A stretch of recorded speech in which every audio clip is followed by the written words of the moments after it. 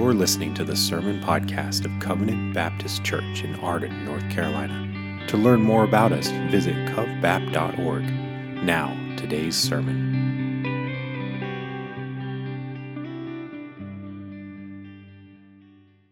Well, beloved, there is a wrong way to pursue righteousness. That's my introduction. There is a wrong way to pursue righteousness. I'm kind of kidding that that's my introduction, but kind of not, because it is a jarring statement. How could pursuing righteousness be wrong? Let's look in our Bibles to Romans chapter 9. As you're turning there, we're going to be looking this morning pointedly at verses 27 to 33, but let me sketch a little bit of context. This is useful for you if you've not been a part of the series throughout, but it's also useful for all of us as we continue to remind ourselves of what Paul has written so that we might better understand the letter. The beginning of Romans 9, Paul expresses his heartfelt grief for his kinsmen according to the flesh, for his fellow Israelites. He is burdened for them. He is grieved on their account because they have not, by and large, trusted Christ. They have not trusted Jesus, the Messiah. Now, Israel's rejection of Jesus seems to indicate that one of two things is true. That either God does not keep his promises, all of these wonderful redemptive promises that he has made to Israel. What about those? Or perhaps Jesus is not the Messiah. Perhaps another needed to come. And so Romans 9 through 11 is Paul's defense of the truthfulness of God's word. It's Paul's defense of the trustworthiness of God's promises. It is Paul's defense of the faithfulness of God himself. And it's Paul's defense and re-articulation of the fact that Jesus is the promised Messiah. The Word of God has not failed. The Lord has always saved his people. When it comes to God's purpose of election, it is to accomplish salvation. It is to show that he is a redeemer, that he is the Savior. It is to show that salvation is all of his grace and all of his mercy. His purpose is to show that he alone is the ground of all of his goodness and his mercy and his grace toward mankind, because there could be no other ground. Paul goes on in Romans chapter 9 to demonstrate that in electing some and passing by others, God is in no way unjust. Mercy is a particular display of the grace of God. And though no guilty creature could ever deserve mercy, the Lord gives mercy freely in a way that is consistent with his perfect wisdom. He is the creator. He has made all mankind. Some are born again and turn from themselves to Christ in faith and are saved. And others go on trusting themselves and will face judgment. What makes the difference? God makes the difference. God is the Savior of sinners.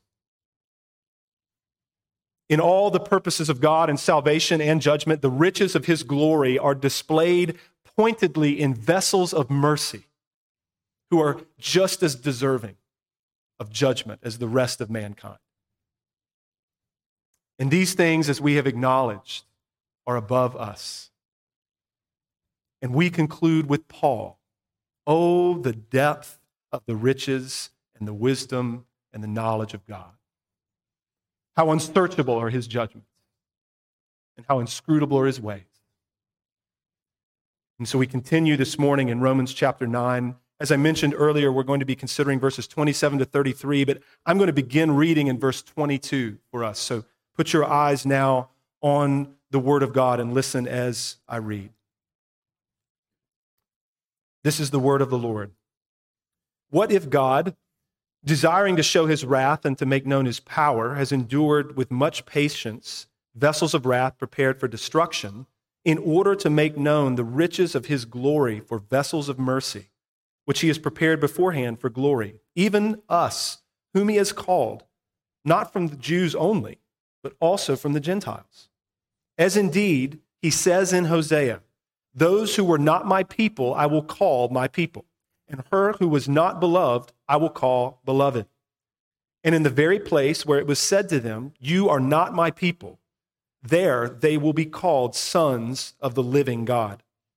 And Isaiah cries out concerning Israel, though the number of the sons of Israel be as the sand of the sea, only a remnant of them will be saved. For the Lord will carry out his sentence upon the earth fully and without delay. And as Isaiah predicted, if the Lord of hosts had not left us offspring, we would have been like Sodom and become like Gomorrah. What shall we say then? That Gentiles who did not pursue righteousness have attained it. That is, a righteousness that is by faith.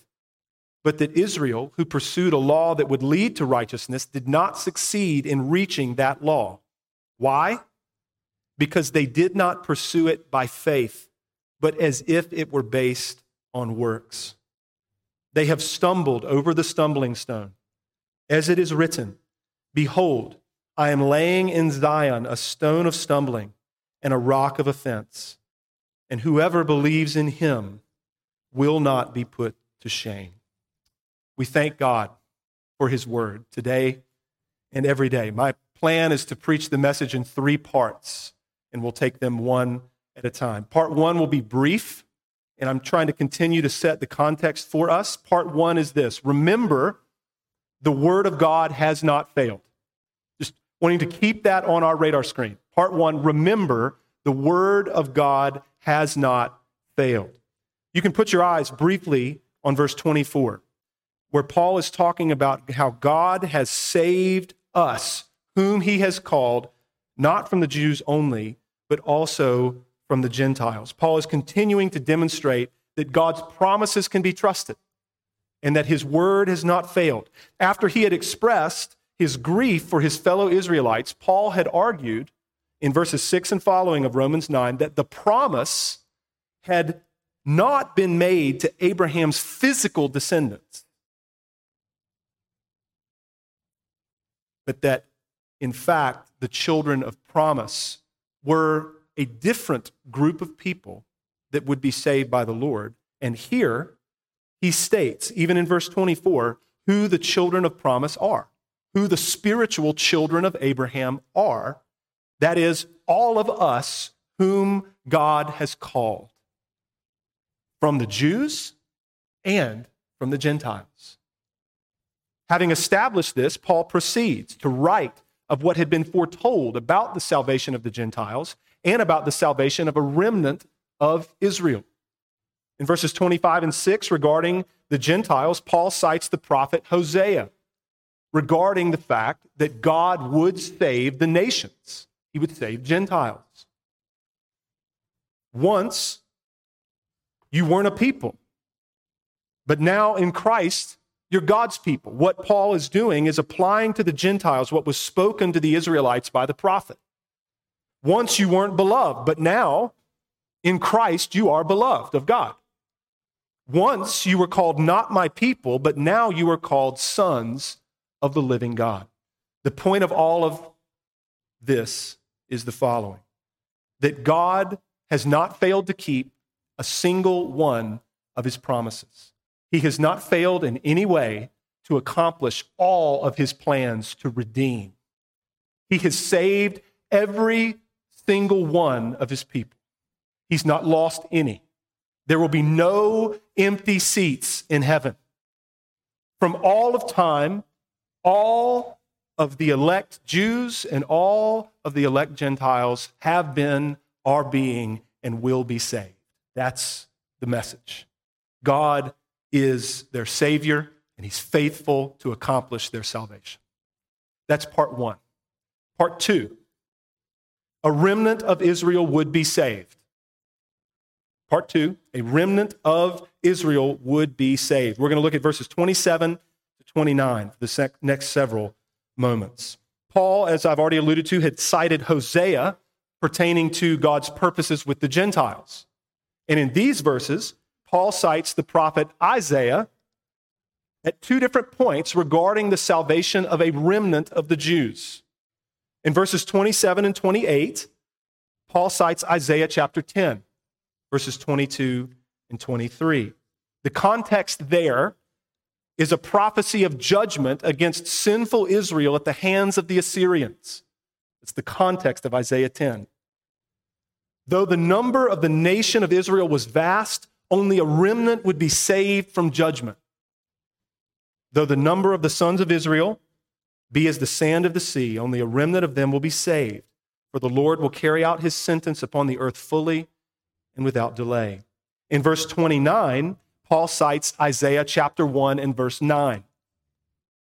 There, in Isaiah, the prophet is announcing the wickedness and the sinfulness of Judah, and thereby the judgment of God that they deserved. If the Lord of hosts had not left us offspring, we would have been like Sodom and become like Gomorrah. If the Lord had not been merciful, right? If the Lord had not left a few survivors, if the Lord in his grace had not saved a remnant of us, there wouldn't be any of us. That's the message. Paul's point here is that the salvation of only a remnant of the Jews had been foretold by the prophets. Let's pause for just a moment. All is a part of part two. Let's consider Paul's use and understanding of Isaiah.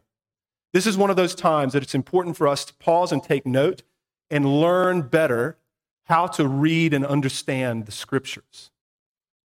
Isaiah was writing of national judgment that would come on the people of Israel, judgment that they would face as a result of their sin.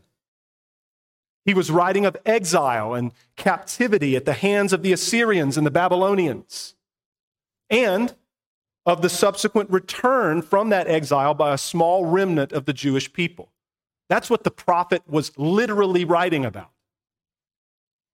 And yet, Paul, by the inspiration of the Holy Spirit, applies this to spiritual realities. Of all the vast multitude of the nation of Israel, only a remnant of them were to be the true Israel of God, and thereby saved. So, whatever fulfillment these prophecies had in the era of the Old Covenant, these spiritual realities are the full and correct meaning of those prophecies, according to the Apostle Paul. That is not my idea. That's not some theologian's idea. That is the Scriptures speaking, that this is how we should interpret and understand prophecy. Consider this. All of the great events of redemption, all of the great events of deliverance that happened to and for the Jewish people were types and shadows of the great work of redemption that Jesus would come and accomplish. That's the point of all of them. You name the one, the Passover, the Exodus, the parting of the Red Sea, manna in the wilderness, the crossing of the Jordan, entrance into the promised land, return from captivity and exile. They were all pointing to what Christ, the Savior, would come and do for all of his people. There is first a temporal and literal fulfillment of prophecy. Then there is an eternal and spiritual fulfillment through Christ in the gospel. The prophesied events of Israel's history illustrate and typify the spiritual things of the kingdom of Christ. This is the right way to read and understand the scriptures. This is the pattern and the understanding of the apostles. This is the pattern and the understanding of Jesus. This is the pattern and the understanding, for that matter, of all of the saints of God through history. Consider this. Have you ever, in reading Hebrews 11, I'm going to read it in just a second. Have you ever considered this thought? That ultimately, the promises were not about Canaan, living an abundant life in that land. The promises were about something far greater, and the saints have always known it. Consider this. Hebrews 11, 13 to 16. These all, talking about the patriarchs and all of those early generations of God's people, these all died in faith, not having received the things promised, but having seen them and greeted them from afar, and having acknowledged that they were strangers and exiles on the earth. For people who speak thus make it clear that they are seeking a homeland. If they had been thinking of that land from which they had gone out, Canaan, they would have had opportunity to return. But as it is, they desire a better country. That is a heavenly one. Abraham, right, rejoiced to see the day of Jesus, and he saw it by faith, and he was glad. You see, it was never about Canaan. It was never about that land. It was never ultimately about living an abundant life on that piece of earth. It's about the new heavens and the new earth. It's about salvation unto life with God forever in the new heavens and the new earth by faith in the Christ of God. That's what the promises have always been about. It's important for us to see that in verses 25 to 29 of Romans 9, Paul is demonstrating that the grafting in of Gentiles into the body of Christ, along with a remnant of the Jews, had been foretold by the prophets. It had always been the plan of God, and God has done what he said he would do. He's kept his word. Just very briefly before we move on into part 3, look at verse 29 again.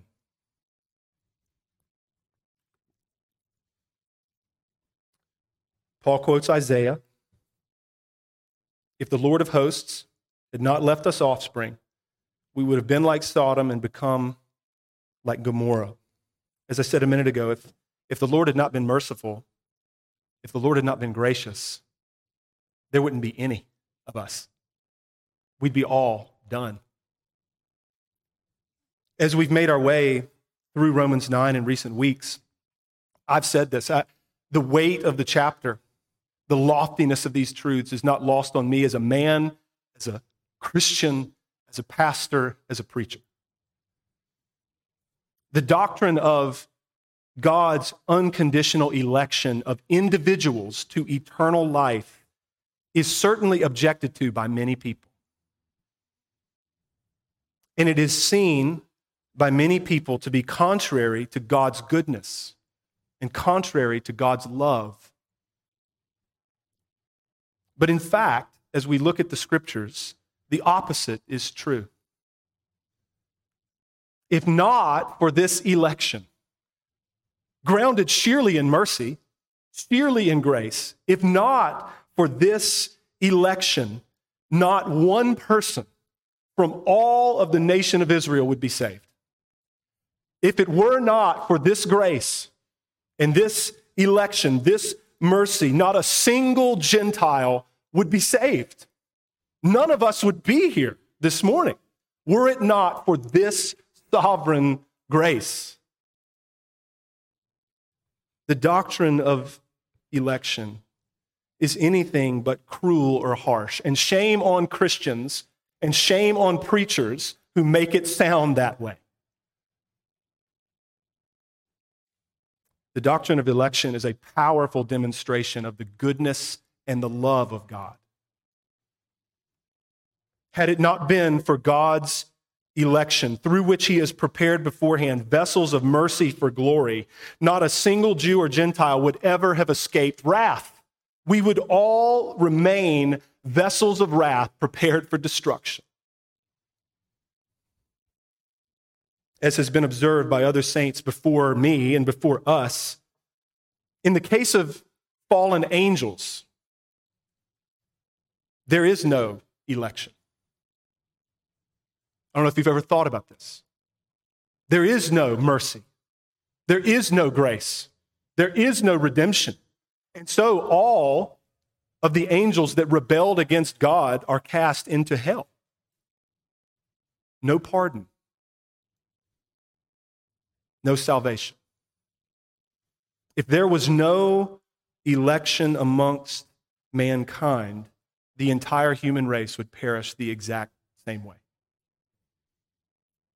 So our posture, even as we seek to grapple with the scriptures and understand these truths, our posture is one of humility, certainly, and one of gratitude. Thank God that he has saved so many. Thank God that he saved us.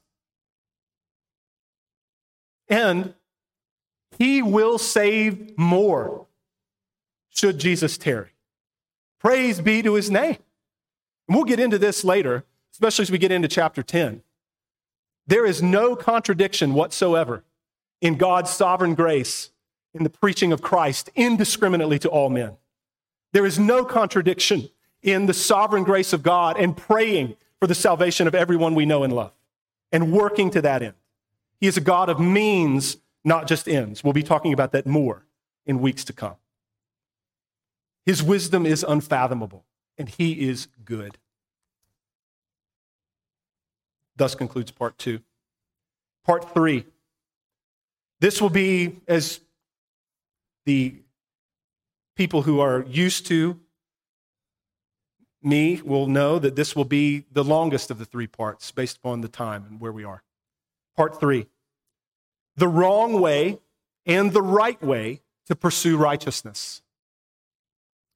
Part 3, the wrong way and the right way to pursue righteousness. We're going to look at verses 30 to 33. These verses are striking. May the Lord continue to open our eyes to the truths of his law and his gospel. So in verses 30 to 33, Paul asks and then answers a question. Put your eyes on verse 30 at the very beginning. You see the question. What shall we say then? What shall we say to all of this? And it is striking where he goes. Allow me to summarize where he goes, and then we'll look at it in more depth. Paul says, what do we say? We say this. The Gentiles were not pursuing righteousness. They were not seeking for it, and God gave it to them by faith. But Israel, who pursued righteousness according to God's law, did not attain righteousness because they were seeking to establish their own righteousness under the law through their works. Israel has stumbled over the stumbling stone. That is, they have stumbled over Jesus. They've rejected him. They've misunderstood the law, its purpose, and its standard. And they've misunderstood thereby the kind of Messiah they needed and what he would come to do. All of this was predicted by the prophets. Many Israelites did reject the Messiah, but not all of them. Some believed in Jesus, those referred to by Paul in verse 24, along with believing Gentiles. And these all who believe in the Christ have been saved by him, and they will never be put to shame. So let's not mince words here. To the wisdom and the ways of human beings, nothing appears more absurd or unreasonable than what I'm about to say. That the Gentiles who were not pursuing righteousness have been called by God to receive righteousness and salvation. And that Israel, who labored after works of the law, has not partaken in that righteousness or that salvation. This lands on us as absurd and unreasonable because we don't do well with mercy We don't do well with grace. Those things, mercy and grace, are not our natural currency. They are not the capital that we trade with on the regular. We do a lot better in our human reasoning with law and merit than we do grace and mercy. Put your eyes again on verse 30. The Gentiles, of course, these are the Gentiles who have been saved. I trust that goes without saying. The Gentiles did not pursue righteousness. He says this. The Gentiles who did not pursue righteousness have attained it. And then he qualifies that. He explains how. The righteousness that they have attained is a righteousness that is by faith. Now you realize that the Gentiles could never have attained something that they were not seeking if God had not sought them. They could never have attained something they were not pursuing if God had not pursued them. They didn't know God's law. We're not talking about Israel who had been given the law. We're talking about the nations who did not know Yahweh and his law. They did not know that they needed righteousness according to the law. So God pursued them. He pursued them how? Through the preaching of the gospel, the preaching of the word of Christ, through the spreading of the good news as the disciples of Christ went out from Jerusalem. And God, through the preaching of his word and through the heralding of the message of Christ, convinced the Gentiles of the standard of the law. He convinced them of their need. And he showed them the Savior and united them to Christ by faith. So in other words, for these Gentiles, for us sitting here today, God gave them faith and gave them righteousness. He gave them salvation by his own grace and mercy. The righteousness of these redeemed Gentiles depends on God's mercy, not on their own worthiness. Now, for all the saints of God, what is written of the Gentiles in verse 30 is true of us. Not pursuing righteousness, not looking for it. Now, what I'm saying right now is obviously true. In a room this size, what I'm saying right now is obviously true for those of us converted later in life. Wasn't looking for righteousness, wasn't pursuing it. But it's also true for those of us who grew up in a Christian home. Track with me. Those of us who grew up in a Christian home were interested in the things that all kids are interested in. Distracted by bad things, but also distracted by good things, as all kids are. Being taught the faith, growing in wisdom, learning some things about God, learning things about his law, learning things about the gospel. And because God is faithful, at some point, he arrested us on our way to hell. You see, being born in a Christian home is a way that God seeks and saves his people. It's a means that he uses. This is why we talk like we do at our church, where we want to bring our children up into what we're doing. Because God works this way. This is God's way of seeking and saving his own by having many born into Christian homes to Christian parents even.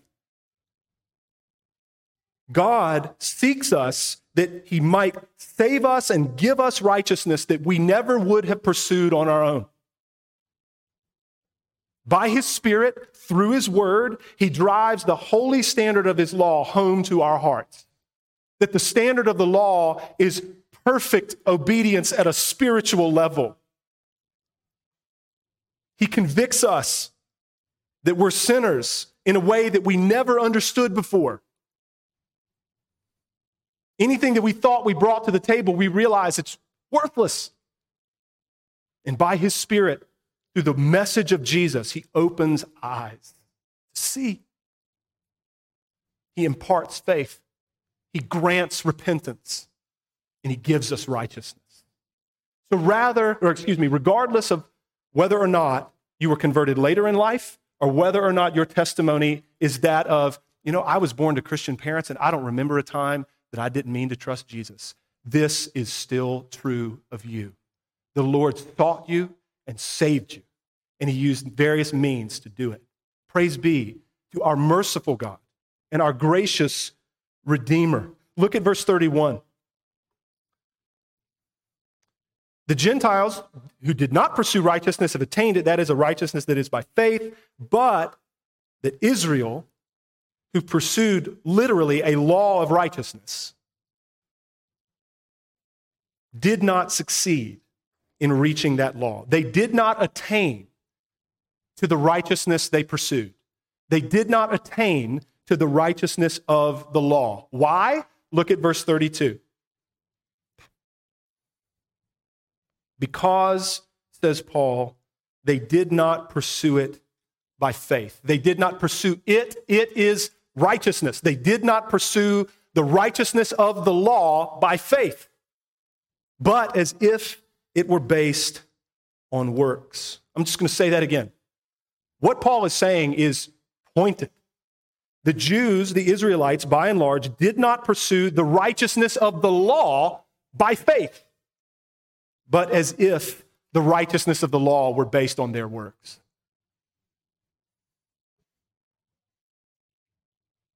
Two really important statements I'm about to make. So if you're a note taker, write these down. They would be worth noting. The first statement is this: the righteousness of the law is attained by faith. It is based on faith. The righteousness of the law is attained by faith. It is based on faith.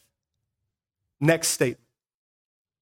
The law was not given so that we might do its works and thereby attain righteousness. I'll repeat that. The law was not given so that we would do its works and thereby attain righteousness. Now, we're going to be thinking very pointedly and in great depth about these things again next week, Lord willing, from Romans 10, 1-4. But for now, let's consider. The righteousness of the law is based on faith and is attained by faith. This is because the righteousness that meets the demands of the law of God is God's righteousness that is given to sinners by faith. So think back to Romans 1:17. You remember how we rejoiced there over what Paul is saying the gospel is. In the gospel, the righteousness of God, not God's attribute of righteousness, but the righteousness that God gives to sinners is revealed, and it's entirely of faith. Romans 1, verse 17. The only righteousness that meets the demands of God's law is the very righteousness that he gives to sinners that's received by faith, which is why we say that the righteousness of the law is received, it's attained by faith. The righteousness of the law is based on faith and is attained by faith also because Jesus kept the law. And through faith in him, his perfect law-keeping is counted to us. What I'm about to say is it's an anecdote about our family, and this is not prescriptive in any way. But we try to keep things relatively simple often in terms of ways that we engage spiritually, just given the pace of life and things like this. And so we have, over the course of time, come up with our own series of questions that we will ask and answer before bedtime every night. The kids have now dubbed it the 5 questions. Dad, can we do the 5 questions? And we always do. The 5 questions and answers are these. The first one is, why do you need Jesus? The answer, for the forgiveness of my sins, for righteousness, and for eternal life. Question 2, what did Jesus do for you? He died on the cross for my sins, he kept the law for me, and he rose from the dead for my justification. Question 3, can you keep the law? The answer is no. Now, the kids object all the time because they say the answer needs to be longer. So we might add some like Heidelberg 60 words to that at some point. But for now, can you keep the law? No. Question 4, then how are you righteous before God? Answer, only by faith in Jesus Christ. Question 5, but how are you righteous by faith? Answer, because Christ's righteousness is counted to me. That's gospel. That's how a sinner would ever attain righteousness. That's how a sinner would ever have righteousness. By faith in the only righteous one who kept the law every minute. That's what Paul is saying. That message of the imputed righteousness, the righteousness of Christ counted to us, is not man's idea. This is God's gospel. Cannot be stated enough, and we're going to get to rejoice in it more next week. I also stated, though, that the law was not given so that we might do its works and thereby attain righteousness. And notice I did not say that the law was not given so that we might look to it as the guide of our living. We do look to the law as the guide of our living. I did not say that the law was not given to us so that we might look to it and seek to obey it. We do seek to obey it. The issue is we don't obey it for righteousness before God. That's the thing. Why did God give the law? There's more than one answer to that question, but I'll frame it this way. What is the law's first and greatest use? If you've been here for a period of time, you might be anticipating the answer. And if that's true, that's good. Why then the law? Galatians 3:19. It was added because of transgressions, until the offspring should come to whom the promise had been made. It was given because of sin until the Savior came. Romans 3:19 and 20. Now we know that whatever the law says, it speaks to those who are under the law, so that every mouth may be stopped and the whole world may be held accountable to God. The law shuts our mouths. For by works of the law, no human being will be justified in his sight, since through the law comes knowledge of sin. How do I know I'm a sinner? Because God drives his holy law home to my heart by the power of his Spirit, and I'm wrecked. Romans 5:20. Now the law came in to increase the trespass. Romans 7:13. In order that sin might be shown to be sin, and through the commandment might become sinful beyond measure. Taking all of those texts and our text today into consideration, the first and greatest use of God's holy law comes clearly into view. And that is to show us our sin and drive us to the Christ who kept the law for us. Praise God. There are other uses of the law, but that is the first and greatest one. May we never lose sight of it. Many Israelites, as we look in our text today, had missed this.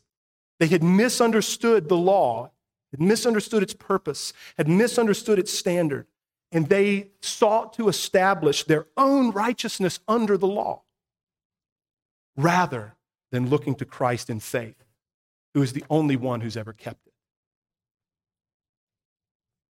As it stands, second portion of verse 32, they have stumbled over Jesus.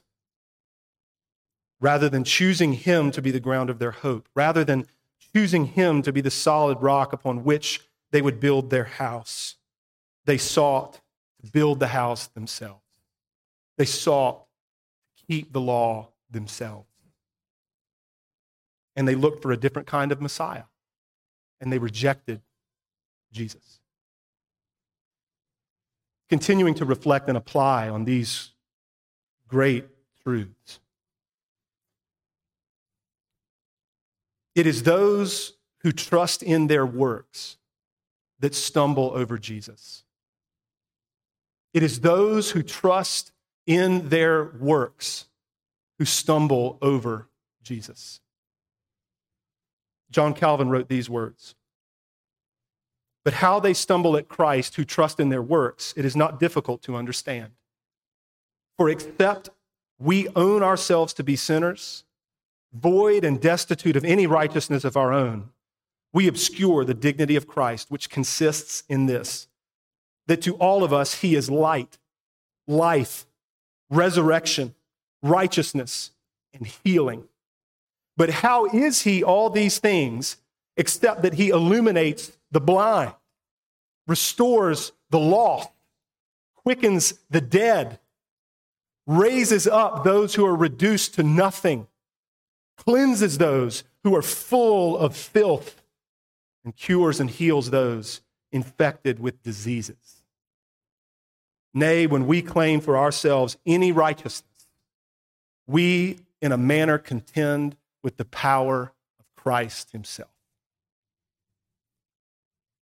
So here it is, beloved. When it comes to salvation, the great human problem is that we trust our works. When it comes to salvation, the great human problem is that we trust ourselves. That I can be righteous, or that I already am, that I am good or can be good enough. That is our problem. This is true for people who have no interest in God, and it is true for all of us, even as we approached God in our own understanding. We always seek to weave our works into the fabric of salvation. We do. Church history bears this out. Seeking to attain or secure or actualize salvation through our own law-keeping is antithetical to the gospel. The gospel through which we receive salvation by faith in Christ with an open hand. Nothing in my hands I bring, right? This is why faith and works are so often contrasted in the scriptures. They are completely contrary to one another. Our text today, along with so many others in the Bible, indicates that trusting in our works is the chief obstacle in our way to obtaining righteousness. Trusting in the merit of our works is our greatest hindrance to salvation. This is why, as has been said by so many, we must wholly, completely, entirely, utterly, you pick your modifier, we reject any kind of trust in our works for our righteousness before God. We reject it. And how we struggle with this. You look at verses 30 and 31 of our text today and think of what is described there. That the nation of Israel was following after the law. They were pursuing righteousness. They were trying. They had great zeal. Yet God, instead of giving them righteousness, gave it to people who weren't even looking for it, who hadn't worked for it. How the self-righteous heart rises up. God, how could you do it this way? How the moralistic, legalistic heart rages and revolts against the grace of God. How could God bestow salvation like this? When we claim any righteousness for ourselves and we place any confidence in our works, I don't want you to necessarily take my word for this. What is it that we effectively do when we seek to claim righteousness for ourselves or place confidence in our works? Robert Haldane says when we do that, we attempt to dethrone the Almighty and to undeify God. John Calvin says when we do that, we in our furious madness carry on war with God himself. I don't know if you've ever thought about it like that. That you and I, and the ways that we seek to claim righteousness for ourselves or trust in things that we do, is actually waging war on the grace of God and the way that he saves. The sum of the matter, beloved, as far as the scriptures are concerned, is contained in 1 Corinthians 1, 30 and 31. In those verses, the Apostle Paul writes, because of God, you are in Christ Jesus, who became to us wisdom from God, righteousness and sanctification and redemption. That's the sum of the matter. that Jesus is all of that. He is wisdom from God. The fear of the Lord is the beginning of wisdom indeed. And Jesus is the wisdom of God. Reverence toward God and wisdom from God are all wrapped up in faith in Jesus. Jesus is righteousness for us, as we confess often here. He is our whole and only righteousness by faith. His suffering in our place, his obedience in keeping the law in our place is counted to us as our whole and only righteousness. Whole, meaning it's all we need. Only, meaning it's the only kind we'll ever have. Jesus is our sanctification. This blows our minds. Because we often think, I trust Christ and I'm justified, and then sanctification's different. Jesus is our sanctification as well. Because we have been united to him, we will be sanctified. He will work in and through by the power of his Spirit to change our lives. Connected to the living vine, we will bear fruit. Jesus, as we've rejoiced over in Romans 6, is the source of our sanctification. Jesus is the fountainhead of holiness. The stream of sanctifying grace will never dry up as long as that fountain flows. And beloved, that fountain flows strong forever. Jesus is redemption for us. We are lawbreakers. And he endured the curse of the law in our place. We are lawbreakers, and he fulfilled all the righteous requirements of the law in our place.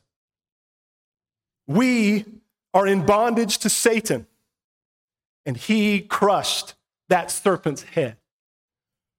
He bound that strong man and plundered all of his goods through the victory that he won on the cross. We are enslaved to death and the fear of the grave. And when Jesus got up on a Sunday morning 2,000 years ago, he kicked death in the teeth and he conquered the grave. In other words, saints, Christ is all. He is all. He is our only hope and stay. My one defense, my righteousness. He's all of that. He's all that we need for our salvation. He is our salvation, meaning the entire thing. We believe in him. We trust in him. We hope in him. We boast only in him. So that as it is written, let the one who boasts boast in the Lord. Put your eyes on verse 33.